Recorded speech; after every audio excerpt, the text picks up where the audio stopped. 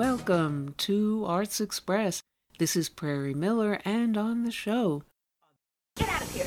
I just want to talk to you a minute, Marge. Oh, get out of here. Don't you realize that I can make you the biggest star on Broadway? You want to be a ballet dancer? Yes. You want to be a great ballet dancer? Yes. Come to my office, 3 o'clock. All right, Mr. Shields. Isn't this scene supposed to go something like this? I'll make your test for you, and you'll be good to me, and I'll be good to you. Oh, who's kidding who? You know, the nice thing about buying food for a man is that you don't have to laugh at his jokes. Just think, if you were some big shot like a casting director or something, I'd be staring into your bridge work saying, yes, Mr. Smearcase, no, Mr. Smearcase, not really, Mr. Smearcase. Oh, Mr. Smearcase, that's my knee. Yes, I know the type. The minute he meets a girl, he starts feeling her ribs and talking about screen tests. You can't keep me here. Oh, no, I'm not. We'll keep you here. Well, you won't keep me here. Do you hear me? You won't. Let me go. I won't let you go. I won't stay in the service with you another minute. Let me go. I told you not to come here. Why did you come? And those were scenes from film classics depicting the casting couch. That metaphor related to the history of actresses pressured to exchange sex for work in movies, but a term as well that has been expanded in more recent times to include all women in whatever job, whether lucrative or minimum wage, subjected to sex on demand to keep working. And our guest today is someone exceedingly familiar with how that casting couch works in Hollywood. Casting director Joel Thurm, as revealed in his memoir, just out in release, Sex, Drugs, and Pilot Season, Confessions of a Casting Director. And Thurm will be talking about as well behind-the-scenes miscalculations, like Danny DeVito being dismissively predicted during his audition for Taxi as only useful just being a funny-looking guy of no real position on the show. Here's Joel Thurman. I think I'm going to like you. That's not important. I think the public will like you. That is important. Yes. I do want the job so bad. I can't. Oh, I see. We do understand each other, then, don't we? Yes, we do, don't we? Good. I mean, I'd like to do something for you if you'd do something for me. You're making it awfully easy for me to do everything, except live up to your expectations. Oh, we won't expect too much at first. You see that man? That's Max Fabian, the producer. Now go and do yourself some good. Why do they always look like unhappy rabbits? Because that's what they are. Now go and make him happy. What happened? Well, isn't that more restful? I thought something blew out. It does improve the view, doesn't it? It's beautiful. It's beautiful now, but think of how much more beautiful it will be when your name is flashing across the horizon. I'll be the sculptor and you'll be the clay. Hello. Hi, and welcome to our show. Well, thank you, Prairie. Thank you for having me. Sure. Now, one of the big reveals in your new book is the secrets of the casting couch. Why is this a subject you wanted to reveal, and what are some of the secrets of the casting couch in your memoir that would most surprise and shock everyone?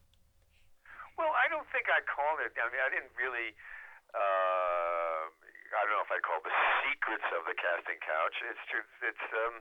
But I felt that in writing a book about casting, I had to put something in about that. And only because it's usually the first or second question that everybody will ask once they find out I'm a casting director. And I maintain that the casting couch, using it in its broadest sense, exists in every single industry or business where there is a powerful person and someone without that power wants something that that powerful person can control. So, you with me? Yeah. You're with me? So I could see the casting couch happening in a law office where, they're hiring a new paralegal and there are six applicants. I find that happens all over. The casting couch is a little more well-known, probably because prettier people are involved. So, and what I talk about in my book is there were certain people who I knew were participants in this, and several, including 2 agents and a casting director, bragged to me about their MO and how they went about doing it, and because they thought that I would actually be interested in this, they could give me tips so that I could do the same thing. And they could not have been more wrong. And I told them my thoughts. I said, look, this is really despicable, and I'm sorry you told me this. And from now on, I won't be talking to you in your agency. Now, I would talk to other people in the agency, but I would no longer talk to that person. And I felt very strongly about that, very, very strongly about that. It was just something that sometimes you don't have to be told that something is wrong, that was my stance on it. And regarding your book, what advice would you give to young aspiring actresses about the casting couch? Say no. Hello? I mean, first of all, it's seldom where I think it probably still goes on. It goes on at the very bottom, where there are, agents who barely represent who don't represent anybody of note, and who will prey upon a person who isn't that savvy. Come on, if we have sex, then I'll start sending you out for parts. The advice is, it's like if you. This is just, by the way, I'm making this up off the top of my head. If someone is persistent and comes at you with you got to do this, you got to be strong enough to say no, that's not me, and say no. I mean, what's her name? Was it Nancy Reagan who said, for addiction and don't say drugs, just say no? Well, I thought that was a little simplistic, but. It's if Bill Cosby hit on you, you could say no, I'm not interested in going out with you, Bill, or whatever. This is hard to communicate in like a radio show, but I think that's the thing to do. And now, of course, it's much easier to say no because of the whole support group and groups behind you. So the person who you say no to will probably be more worried about being exposed and will drop it. Now, that's my thought. Whether I'm right or wrong, I have no idea. And Danny DeVito said about you as his casting director, quote, "One comes along who changes your life. Thanks, Joel." What can you say about those memories of Danny and Taxi? Well, the memories are all great. I mean, it's the thing about Danny on Taxi, which you don't know, or if you probably read it in the book. My first discussion after I read the script, I was told, "Oh, don't worry about the part of Louis, the role that Danny eventually got." They said he's never going to have more than 1 or 2 lines a show, so don't spend too much time working on that. We just need a funny-looking guy. So literally the first day of casting, I brought in. You never bring in one person. You always bring in 2 people. So I brought in one guy who read well, and then Danny walks into the room with the script in his hand, throws it on the desk where all the producers and writers were, and says, "Who wrote this?" And now, is this live or are you recording? Oh, this is recording. Okay, so I can say, Danny throws the script on the table and says, "Who wrote this?" and throws it at them. And from that minute, he had them, because and the conversation that ensued after that was he was Louis. That's the way Louis would talk, and obviously he got that part. And obviously, if one could, arguably he is the big breakout star from Taxi. He has had he's had the biggest career since then. And I knew, which the writers didn't know, that you can never say someone's going to just have 2 lines an episode, because the public will decide who's going to have only 2 lines and who's going to become the next breakout star. But again, the thing about Taxi is I did good work on Taxi because it also had a great script. it's easier to cast a really good script than a horrible one. And any last word about your book, Sex, Drugs, and Pilot Season? Last word in this. Well, first of all, it shocked me. It's #1 on Amazon in its category of movies and movies biography. That shocks me. And Amazon, on their little things on the side, it will say frequently bought together. And Amazon is actually suggesting that you buy Sex, Drugs, and Pilot Season along with Prince Harry's biography and Tina Brown's biography.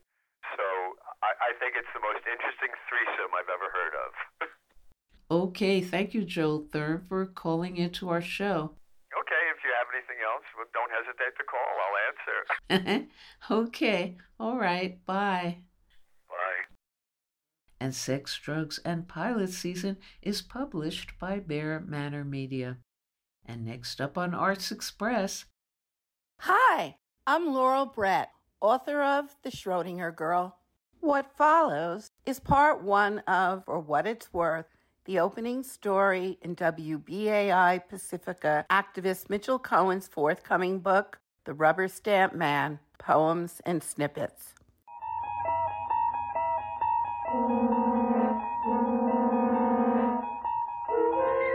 The year was 1979. Geneviève, the nom de guerre I'm assigning to this member of our Red Balloon Collective and Poetry Conspiracy, she did, after all, look a little bit like Geneviève Bujold, returned trembling to our rented collective house in Port Jefferson Station from her Physics for Beginners class at SUNY Stony Brook. Dr. Mold said that the sun will burn out all of its hydrogen in 5 billion years and go dark. We are halfway to the end. What's it all worth, then? The 3 Mile Island nuclear power plant near Hershey, Pennsylvania, was in the process of melting down. The barely fictional Hollywood film, The China Syndrome, miraculously hit the theaters around the same time, and it revealed the lies and apocalyptic results of the nuclear corporate madness we were all experiencing. Thousands of anti-nuke protesters, Geneviève and our mutual friend Bonita among them, marched repeatedly against the horrors and immorality of those who would hold the world hostage for their techno-fantasies and lust for profits. Barron's Weekly, that capitalist paragon, summed up their sociopathic lunacy. In the generation of nuclear energy, man-made hazards seem unavoidable, but bankruptcy strikes us as a needless risk. Dr. Richard Mould, physics teacher extraordinaire, saw his goal, at least one of them, as unraveling the politics and stultified thinking hidden in the way physics was generally taught.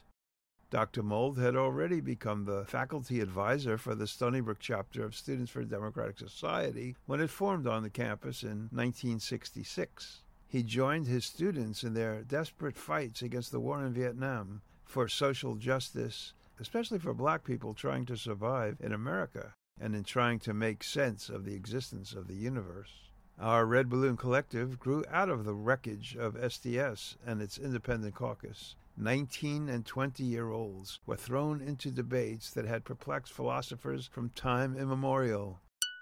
Would people come to revolutionary consciousness on their own? Or would they, and we, need what amounted to a Leninist vanguard organization to intercede and provide Aesopian morals, the correct line, to lead them?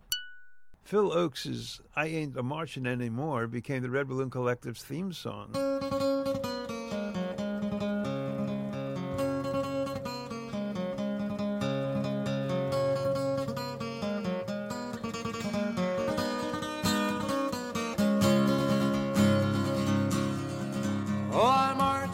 Battle of New Orleans at the end of the early British wars.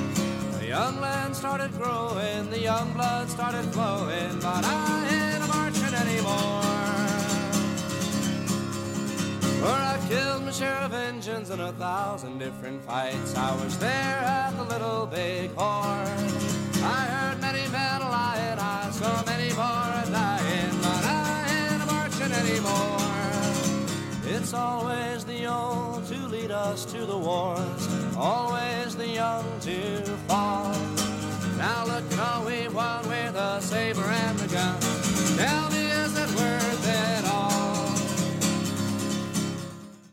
And so too did the Fugs' nihilistic song, Monday Nothing, Tuesday Nothing, which tugged in a different direction.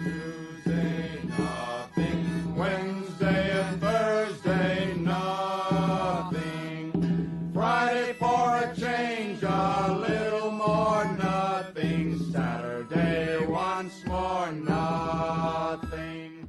Pretty much everything seemed irrational and absurd, but we felt it also was imperative to fight to bring the warmongers to justice. Che Guevara famously and wisely said, "At the risk of seeming ridiculous, let me say that a true revolutionary is guided by great feelings of love." Everyone had pinned that poster to their kitchen walls. Che inspired me greatly, but I also wondered about the first part of that quote. Why would it be risking ridicule to say that true revolutionaries are guided by great feelings of love? Why would we be afraid of being ridiculed? The Jefferson Airplane sang, "We are forces of chaos and anarchy. Everything you say we are, and we're very proud of ourselves."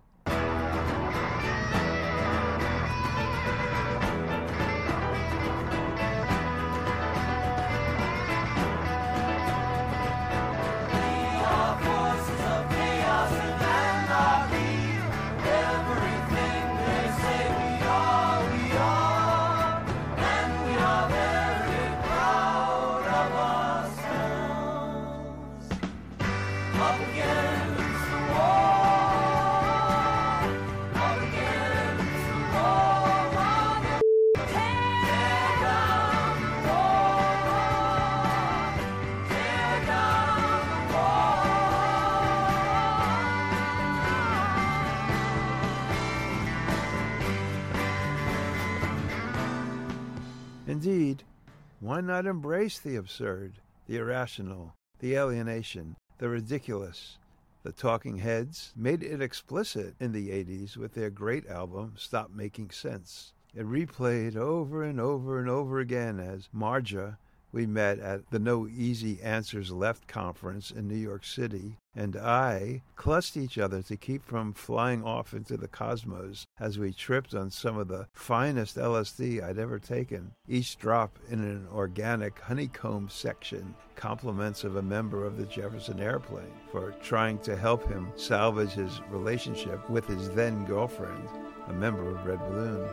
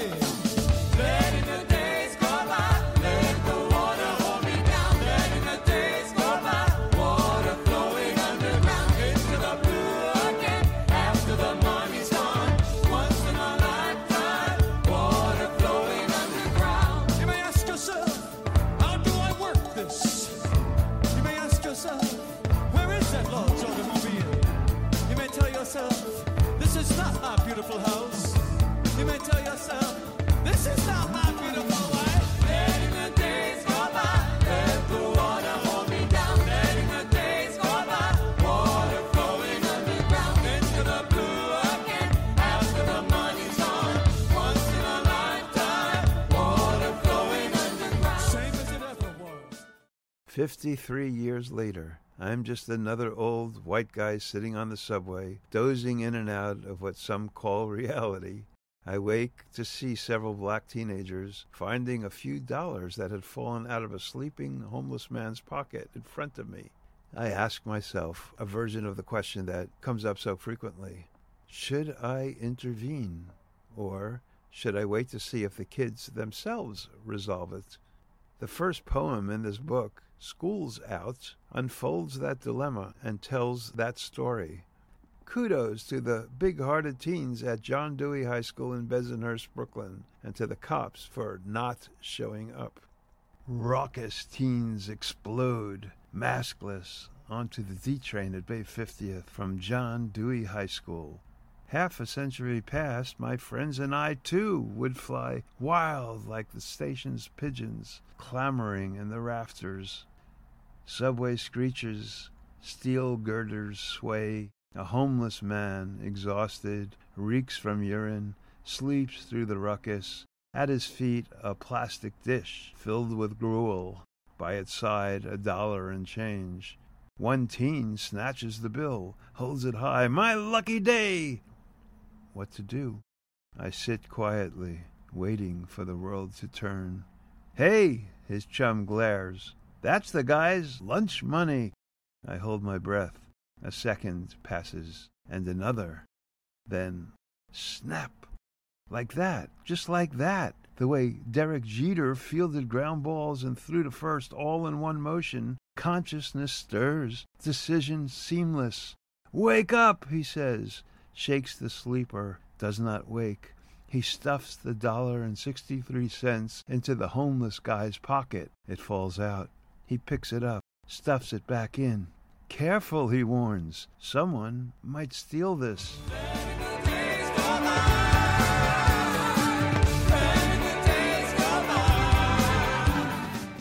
As usual, things happen sideways. I still can't console Genevieve's existential despair or definitively resolve my collective's political dilemma, intervene by brandishing Aesop's moral lectures, or trust in the creative spirit to find its own way. Does doing the one damage the possibility of achieving the other? Is there a correct answer? As a child, I loved the maroon-colored book of Aesop's Fables, from which my mom would read to me. I tried to understand the moral of each story. These days, I remind myself of the motto from my own Zen Marxism writings. If there's only one answer, the question is wrong. Are stories and poems meaningful today in the face of COVID and pending nuclear war? Should a writer of any color or creed squander time on joyful wordplays and personal and even fanciful tales when drivers, if black, are systematically pulled over by police and face the crapshoot reality of summary execution with every encounter? Leonard Peltier, Mumia Abu-Jamal, and Julian Assange remain locked up in prison, the latter two for the hubris of publishing exposés of government violence, terror, and insanity. Bobby Dylan sang, Without freedom of speech, I might be in the swamp. No Fly Zone. As little kids in Brighton Beach, Little Odessa today, we wore outfits knit by my grandmother that had no lechla, no opening through which to pee. It's been 73 years, yet every time some politician today talks about a no-fly zone, I remember Granny and have to pee.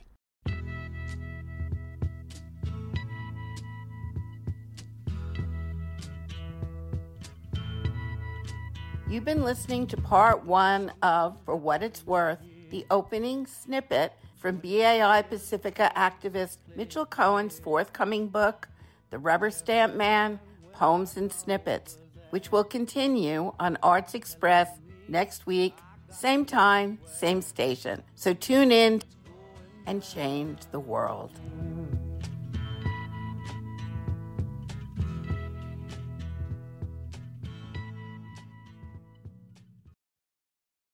This is Comrade Karl Marx, and when I'm visiting the 21st century, I listen to Arts Express with host Prairie Miller. You have nothing to lose but your chains. You have a world to win. Listeners of the world, unite.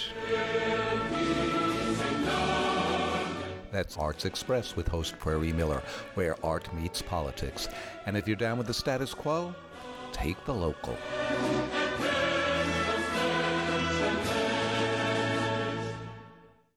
And now on Arts Express, First thing we got to have is all of these niggers and all of these dagos that come in here to take our jobs thrown out of the mine. Mine's hell. They got them in our houses. They're sitting in our tables right now, and they're sleeping in our beds while we're out living under a piece of canvas at the back of the holler. I've been a union man my whole life. I know the story with these coal operators and their gun thugs. The only thing they understand is the bad end of a bullet. And if we show them, we just as soon blow up their damn minds as seen them work by a bunch of scabs, but then they gonna listen. Someone's coming. It's Alex. You got someone. Where'd you find him? He come right up on the steps.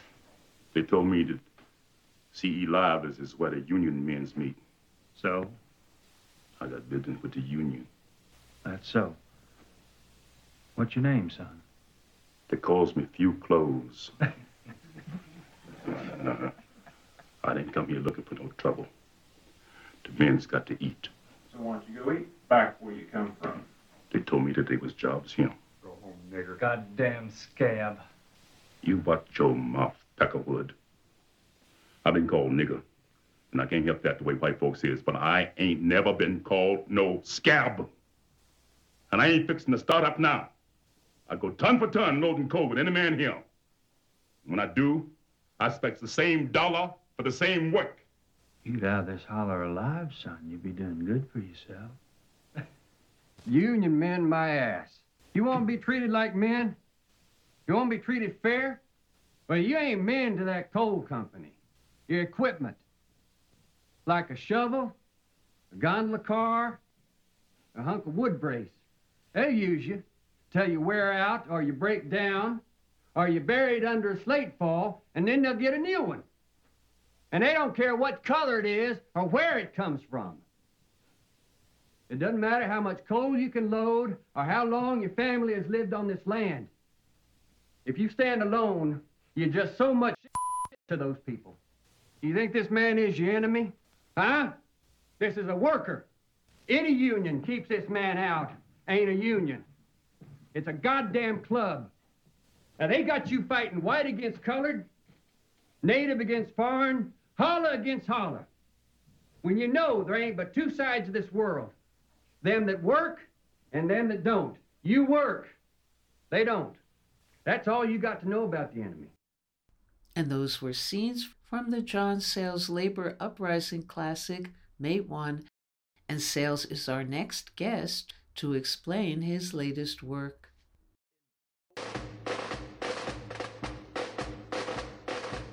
We're 100 papers and no, we're 100 papers and no, we'll up and give them a blow. We're 100 papers and no, oh, it's how the border a it's how the border a we'll on and we'll march to Carlisle, Howie, at Jets and Castle and no. Hi, this is Jack Shalom. John Sayles has captured our imaginations ever since his first film, Return of the Secaucus 7. And other great films followed: Liana, Passion Fish, Brother from Another Planet, Matewan, 8 Men Out, Amigo, so many others. But of course, John Sayles is not only a filmmaker, but also the author of short stories and novels, including Union Dues, A Moment in the Sun, and Yellow Earth. And now he's come out with a new novel called Jamie MacGillivray, The Renegade's Journey. I'm very happy to be speaking with John Sayles. Hi, John. Hi, good to talk to you. John, tell us a bit about the new book's storyline and what the challenge was that you set for yourself. The story starts at the Battle of Culloden in 1746, when the mostly Highland Scottish who were trying to bring back the Stuart kings and drive the English out of Scotland were defeated, many killed and many made prisoners. And it ends at the Battle of Quebec, which was kind of the decisive battle for what's now Canada, when the British defeated the French. Are you of Scottish heritage?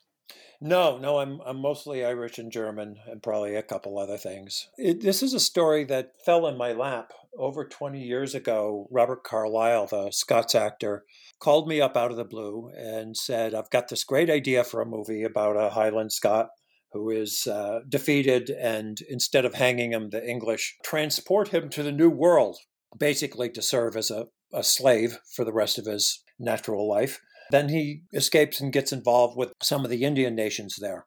And I liked the idea so much, I wrote a screenplay. We scouted the Highlands of Scotland with Robert, came back and scouted, various places that appear in the novel in the States and in Canada, and never were able to raise the money to make the movie. So about 20 years later, I just liked the story so much, I decided, well, I'm not just going to let it sit there as a unmade movie. And I converted it into a novel. Well, a lot like all your novels, it's very cinematic. I'm sure I'm not the first to say that. Mm-hmm. But why do you think you went back to this story now? Why now? I'm kind of fascinated with what happens to people when there are these huge forces. You think of people in the Ukraine now, the decisions that they have to make. There are Russian young men who have to make decisions as well. They may have had, no desire to either be in the army or shooting and being shot at in the Ukraine. And some of them have found a way around that, kind of like people found a way around that during the Vietnam War. And I'm also kind of interested always in the history that I was taught, the kind of official story when I was taught history in the 50s and 60s, and what actually went on, and the tension between them. Well, the main thing that came through for me in the novel was that you're writing the tale of settler colonialism and how the brutality at Foster played out on the European continent and on this continent. Could you talk a bit about that? Yeah, well, one of the kind of constant themes when I was being taught about the French and Indian War and early colonial days was this idea that these somewhat civilized Europeans came into this savage continent and ran into the savages. And all you have to do is look at the bloody laws of England at the same time and the way they treated prisoners and the way they not only executed people, but tortured them before they were executed to wonder who the actual savages are. Also, there was really nothing taught about the political complexity of Native people before Europeans came. That, we had the Haudenosaunee Iroquois Confederacy. We had very complicated alliances and agreements and ad hoc agreements between neighboring tribes, and the highways of the time, the rivers, would be controlled by different people depending on what part of the river you are. So taking a trip to go hunting, you might pay a toll twice or three times on your way back home. And that just was left out of the equation. And of course, Jamie MacGillivray is your protagonist, and he falls into one thing after another. It's a very picaresque type novel of the 18th and 19th centuries, and characters lurch from one horrendous situation to another. Wars, slavery, indentured servitude. It's kind of one damn thing after another, as they say. But you have such a wealth of historical detail, and how much research did you have to do for the book? Well, I did quite a bit back when I wrote the screenplay, and that was kind of the overview. But when I started to turn it into a novel, I at least had the structure of the politics and wars that happened between the Battle of Culloden and the Battle of Quebec. And there are quite a few characters in the book who were actual people. Fielding shows up, and Hogarth, and George Washington, Shingus, who was the war chief of the Lenape people. Then the more detailed research I would do chapter by chapter. And to understand what was going on, you have to understand the technology of the day. You have to understand the economics of the day, how people survive. And then you also have to go in and say, okay, what's going on in their heads? What are their beliefs? What is their worldview? What's available to them? And are they the exceptional person who thinks outside of that box?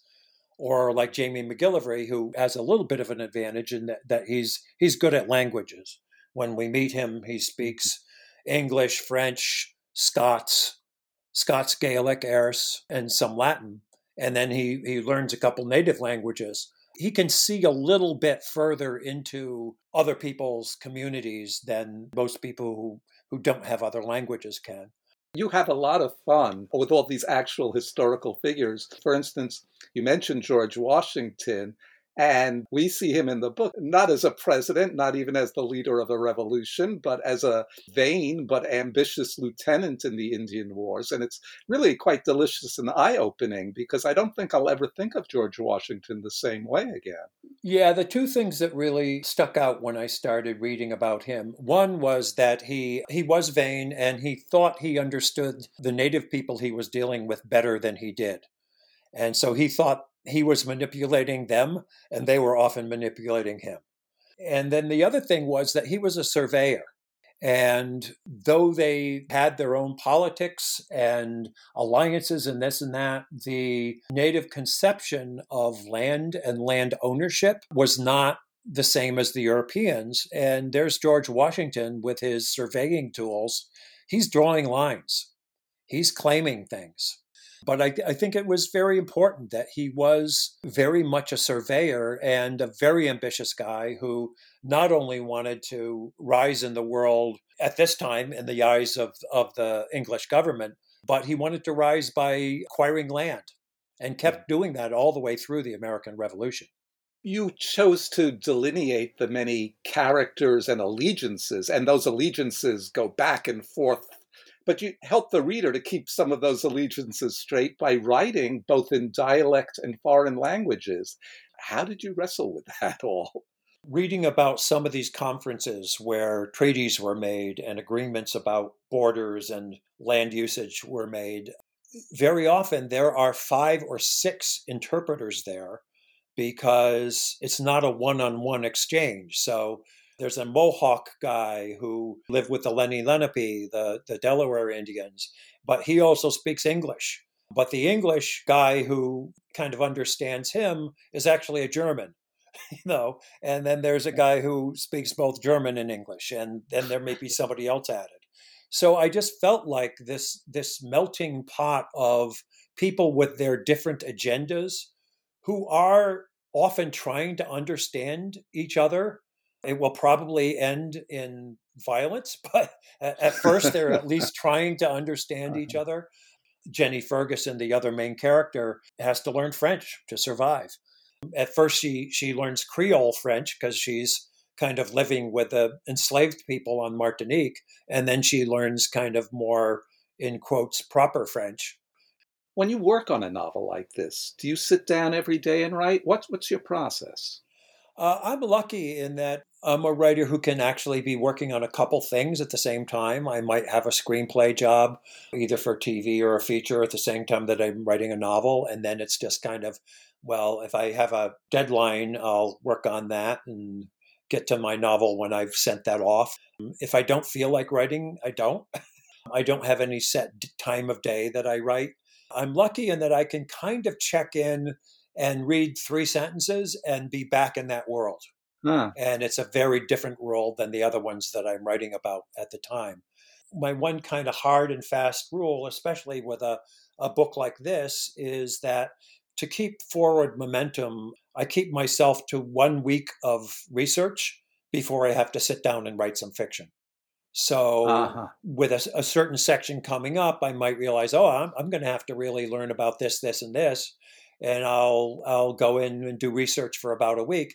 And then I sit down and write that section, knowing that there are some detail things that I'm going to then have to go back and fill in. So I'll just put question marks. It might be, how do you load and fire a muzzle loader? Or what were the crops in central Pennsylvania in 1750?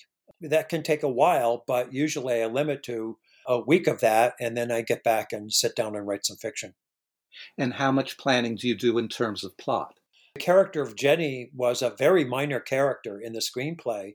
And when I started wanting to expand that character, there was this lucky bit where I got a hold of the travel logs for several of the prison ships that transported Jacobite prisoners to the New World.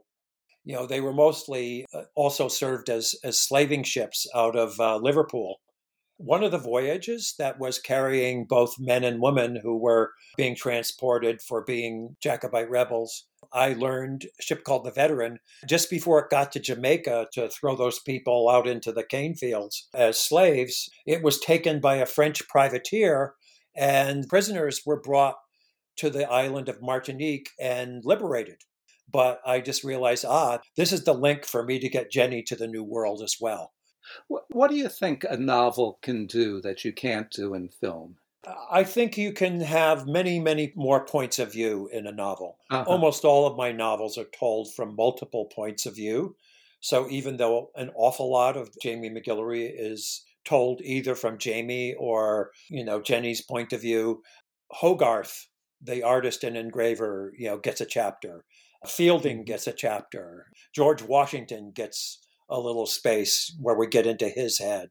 There's a character who's basically a janitor who works for all the barristers and lawyers.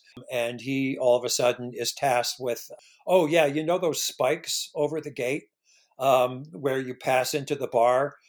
We have two heads in sacks of recently, beheaded Jacobites. And you're the guy who's going to go stick them on those spikes, which was not in his job description when he took it. Yeah, right. That's one of the things that I love about your novels and films, for that matter, is the attention you pay to the minor character.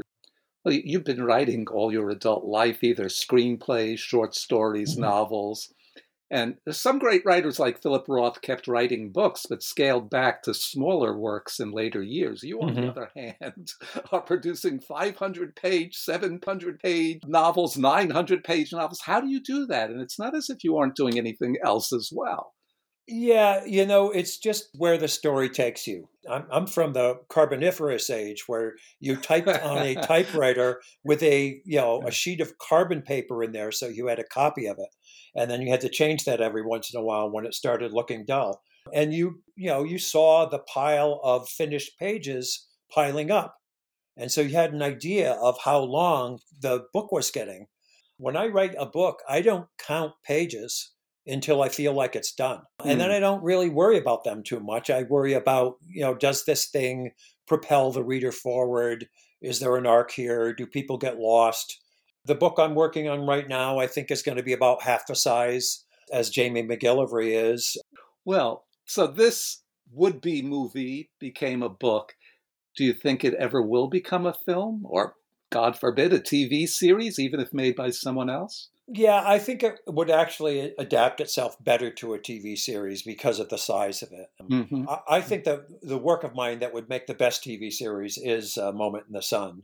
It's more doable. This is a difficult, expensive era to recreate. Plus, I don't think there are any active Lenny Lenape speakers, even if you got Native American actors, and even if they were, of Delaware Indian heritage. They might have to be working from tape recordings made many, many years ago, which is an awfully tough thing to ask of an actor. And can you speak a bit about the next book that you're working on?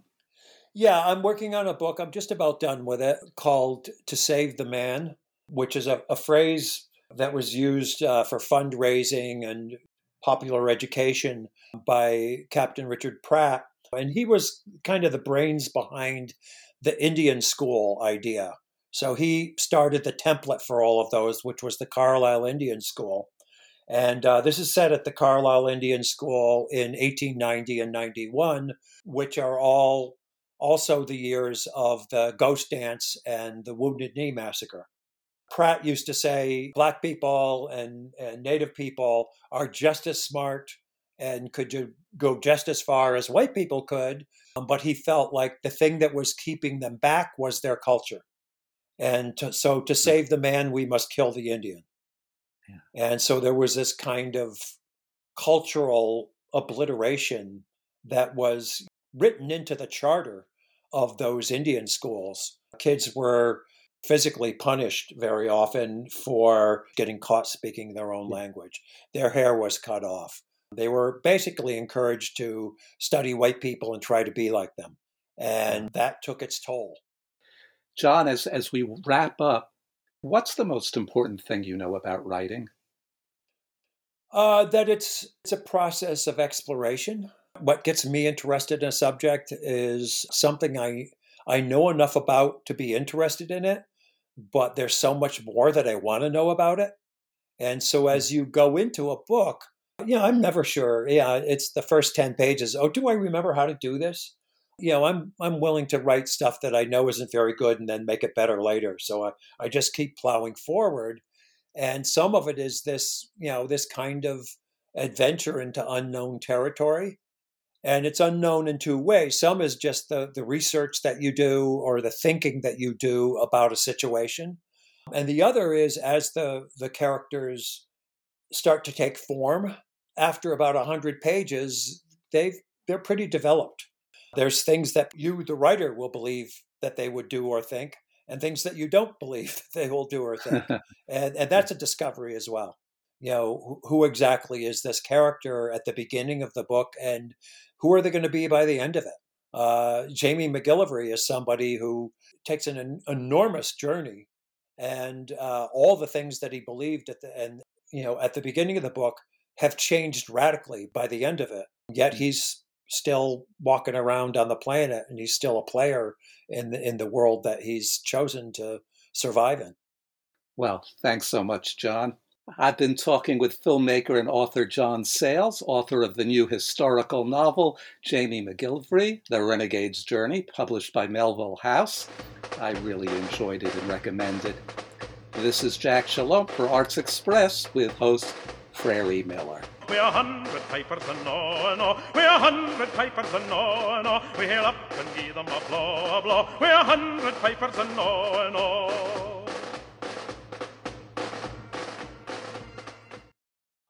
And we'll go out now on Arts Express with a birthday tribute this week on April 1st to late legend, jazz poet, musician, author, and revolutionary spoken word performer, Gil Scott-Heron. Here's Peter Wise. I first heard Gil Scott-Heron's work when I was living, if one could call it that, in Michigan City, Indiana in the early 70s. It was the same time Marvin Gaye released possibly the best song ever made, Inner City Blues. Listening to Scott-Heron's Whitey on the Moon and other poem songs of his was just as much a revelation as Gaye's work. I was struck by the lyricism of Gaye and the utter accuracy of Scott-Heron's work. It seemed impossible for two so very different works of art to occupy the same space as critiques of white supremacy. It was miraculous.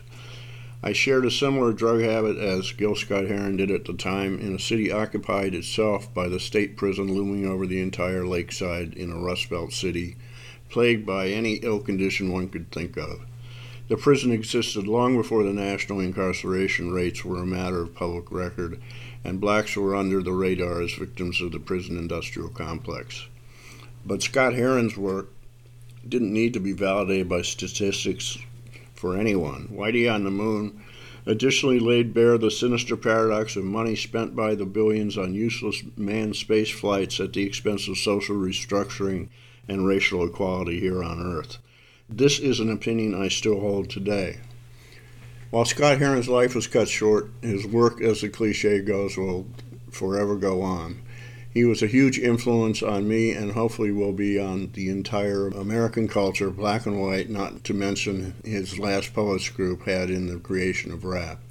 I hardly think he would have approved of the misogynistic and violent turn rap music took later, but it's something to say when an artist can be acknowledged as a wildly popular inspiration. All right, Gil Scott-Heron. Thank you. Thank you, Peter Wise. And that's all we have time for today on Arts Express, expression in the arts. And if you'd like to express yourself too, you can write to us at theradiogoddess@gmail.com. And we'll end the show with music from Gil Scott-Heron. And though spring has just begun, with U.S. endless wars, it always feels like winter in America. Until next time, this is Prairie Miller leaving the station.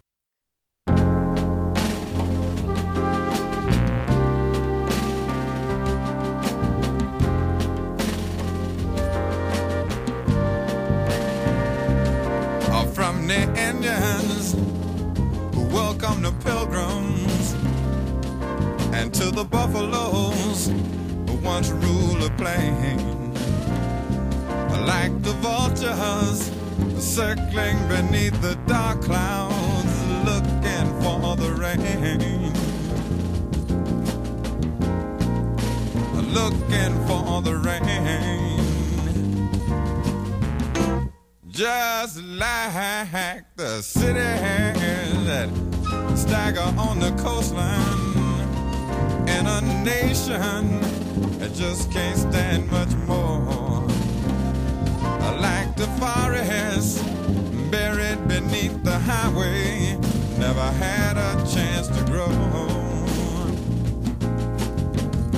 Never had a chance to grow. And now it's winter. Winter in America. Yes, and all of the healers have been killed, sent away. Yeah, but the people know it's winter. Winter in America. And ain't nobody fighting, 'cause nobody knows what to say. Save your soul, Lord knows, from winter in America. The Constitution, a noble piece of paper with free society, a struggle but they died in vain. And now democracy is a ragtime on the corner, hoping for some rain. It looks like he's hoping for some rain. And I see the robins perched in barren treetops. They're watching last-ditch races marching across the floor. But just like the peace sign that vanished in our dreams, never had a chance to grow. Never had a chance to grow. And now it's winter. It's winter in America. And all of the healers have been killed or betrayed. Yeah, but the people know it's winter. Lord knows it's winter in America. And ain't nobody fighting, 'cause nobody knows what to say. Save your soul from winter